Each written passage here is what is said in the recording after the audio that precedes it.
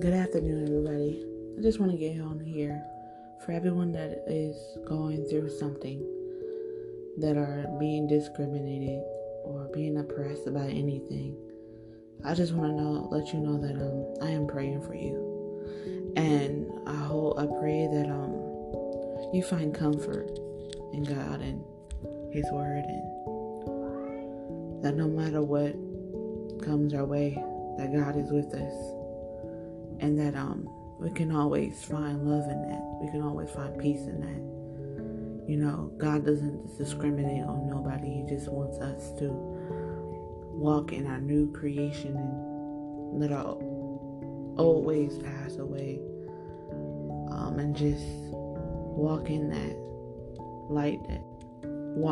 light that He has set for us. Walk in that path.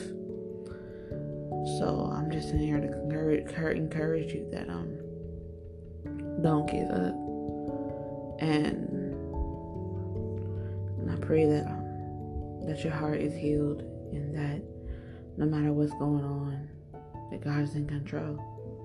So have a good day, everybody.